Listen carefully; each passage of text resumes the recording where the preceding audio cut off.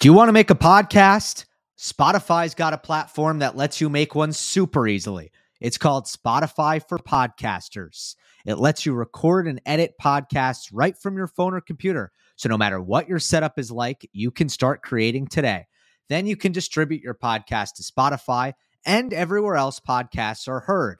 Video podcasts are also available on Spotify. You know I love that, and I promise you the other platforms don't offer that. With Spotify for Podcasters, you can also earn money in a variety of ways, including ads and podcast subscriptions. And best of all, it's totally free with no catch. I've been using Spotify for Podcasters from the very start. I highly recommend you give it a try. Just don't post on Monday. Download the Spotify for Podcasters app or go to www.spotify.com/podcasters to get started. Hey everyone, Gil Gross here. Post-match, Casper Ruud versus Liam Broady. Wimbledon 2023, second round. If you're not here for spoilers, click off the video in 3, 2, 1. The biggest win of Liam Broady's career. He takes out the number 4 seed at Wimbledon on center court. The man from the UK. What a moment. 29 years old. Most of his career being played challenger level. Not a lot of fans, not a lot of money, not always a glamorous life. To see him get this moment in the sun was awesome. And he seems like a great guy. I'm so happy for Liam Broady. From a tennis standpoint, incredible performance where it felt like he, and part of this was not his own tactics, but just his play style and the way he produces his shots.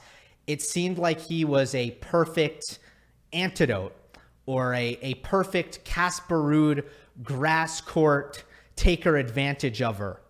Okay?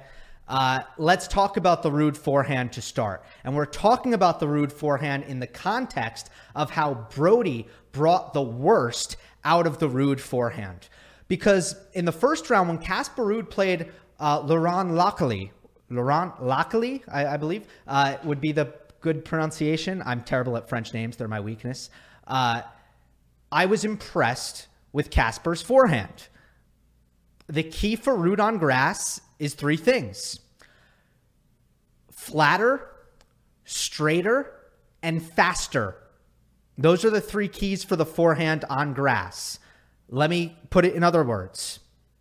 Less spin, less shape, and not as slow, right? And that's because of how grass handles topspin. Instead of it enhancing the quality of the ball, topspin on grass, instead the ball just kind of checks up and sits up, especially on the center court grass, which tends to be sometimes a little bit slower and deader than the outer court grass. So if Casper's hitting heavy topspin and the ball is not going fast, that is not a good forehand. But against Lockley, I thought he was playing really loose, loose in the shoulders, loose in the arm, really letting his forehand go and letting it fly. And he hit a lot of forehands that were really big and really damaging and very, very high in the miles per hour category. And I started to think, maybe Casper will take advantage of this draw. Maybe he'll actually make a run here at Wimbledon because he doesn't have any on paper super dangerous opponents on his path, especially after day 1 when both Bautista Agut and Coric lost. But it turned out that Liam Broady was able to create and earn the bad qualities of Casper Ruud's forehand because of contact point. Contact point is the key here. Broady's backhand cross court in particular. It was such a menace in this match. It absolutely destroyed Ruud, and not in the traditional sense that you might, think of shots destroying opponents. Not that he kept hitting backhand winners and forcing errors. Not that he would hit the backhand so hard that Ruud would not be able to return it. No. What it did was it generated attackable rally balls.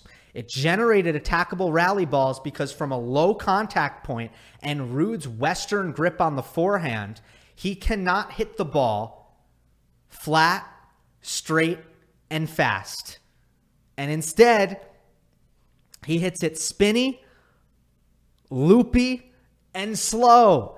And once you earn that spinny, loopy, slow ball on grass, once you get that attackable rally ball on this surface, you can take advantage with, you take control, you get your aggressive strike in. And in the case of Liam Broady, you come forward.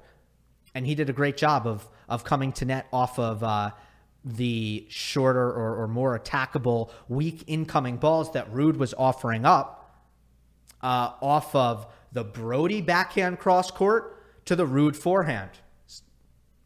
And it goes without saying, but not only do you get the benefit of earning attackable rally balls, but you get attacked less if you're able to keep the Ruud forehand low. There are some forehands, they are less affected by the low contact point, and they are able to still hit the ball on a line through the court a little bit flatter, but I think Ruud's grip makes it harder for him to do it.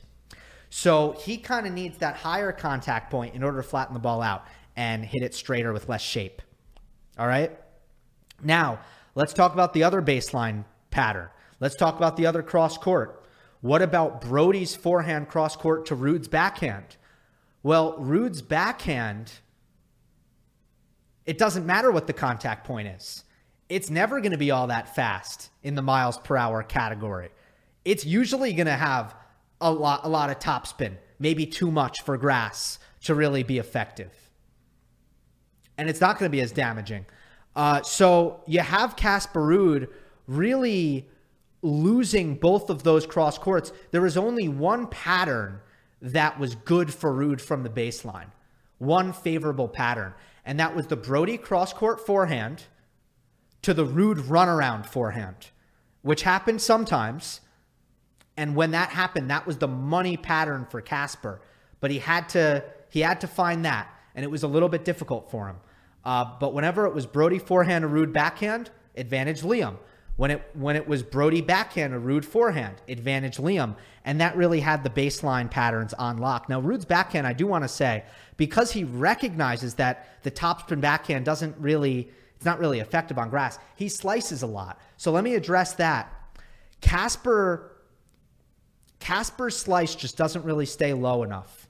It's just, there's too much air under it oftentimes, and it doesn't bite down short and low in the court. So I don't really feel like it's a solution for him at this time.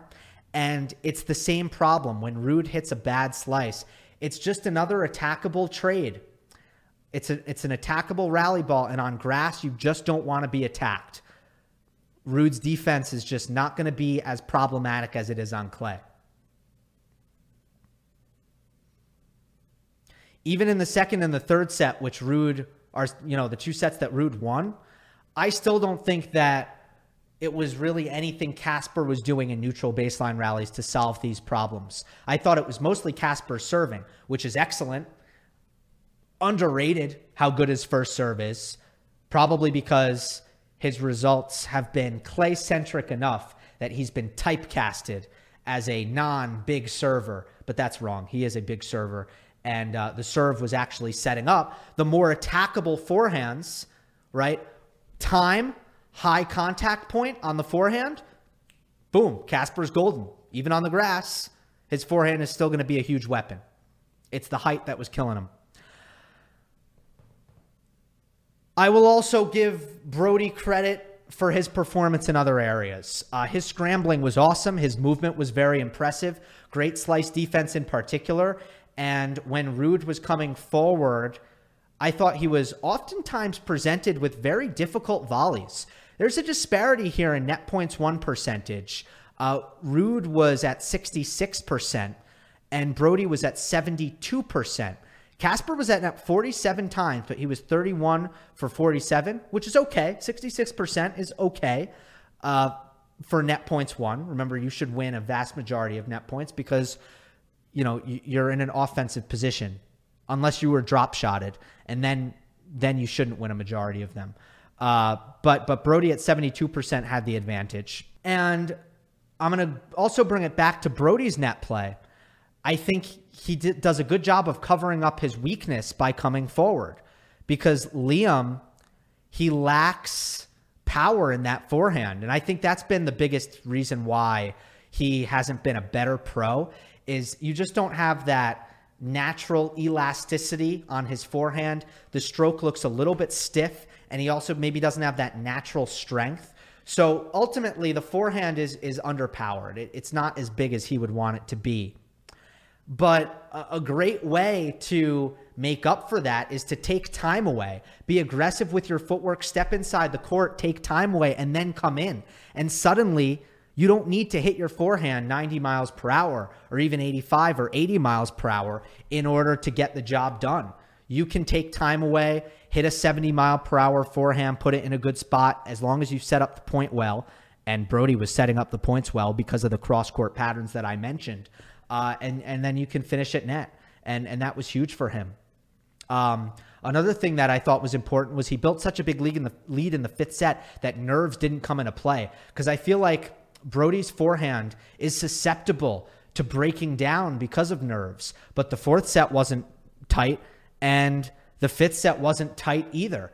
So I thought that Liam dodged a bullet there because of his great play early on in those sets to build big leads and to not really let either set get to a point where the tension was at its highest. For Casper, I actually thought the most disappointing parts of the performance was just a couple of real lapses in focus where his execution fell off a cliff.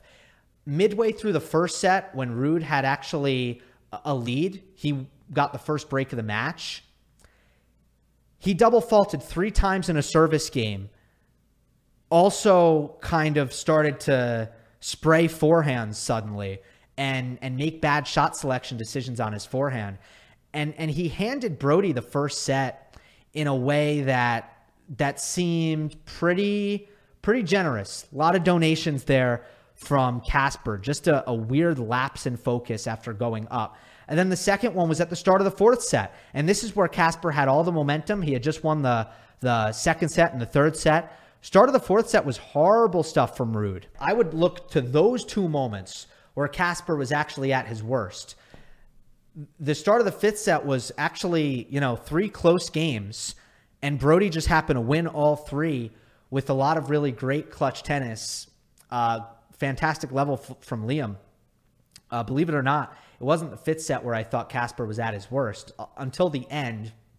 Of course, once Ruud was down 4-love, 2 breaks, there was definitely a deflation there emotionally, and Broady kept his foot on the gas. He knew he had to keep his foot on the gas because of his stature as a major underdog in that spot. He wasn't going to get comfortable.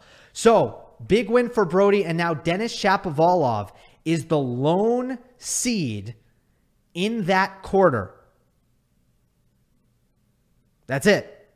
Just Denis, who Broady plays next. Hope you enjoyed. Don't forget to subscribe. I'll see you next time. You know when you're listening to a true crime story that has an unbelievable plot twist that makes you stop in your tracks? That's what our podcast, People Are the Worst, brings you with each episode. I'm Rachel. And I'm Rebecca. We're identical twins who love true crime cases that make you say, didn't see that coming, and we hate the people responsible for them. Listen to People Are the Worst now on Apple, Spotify, or wherever you get your podcasts.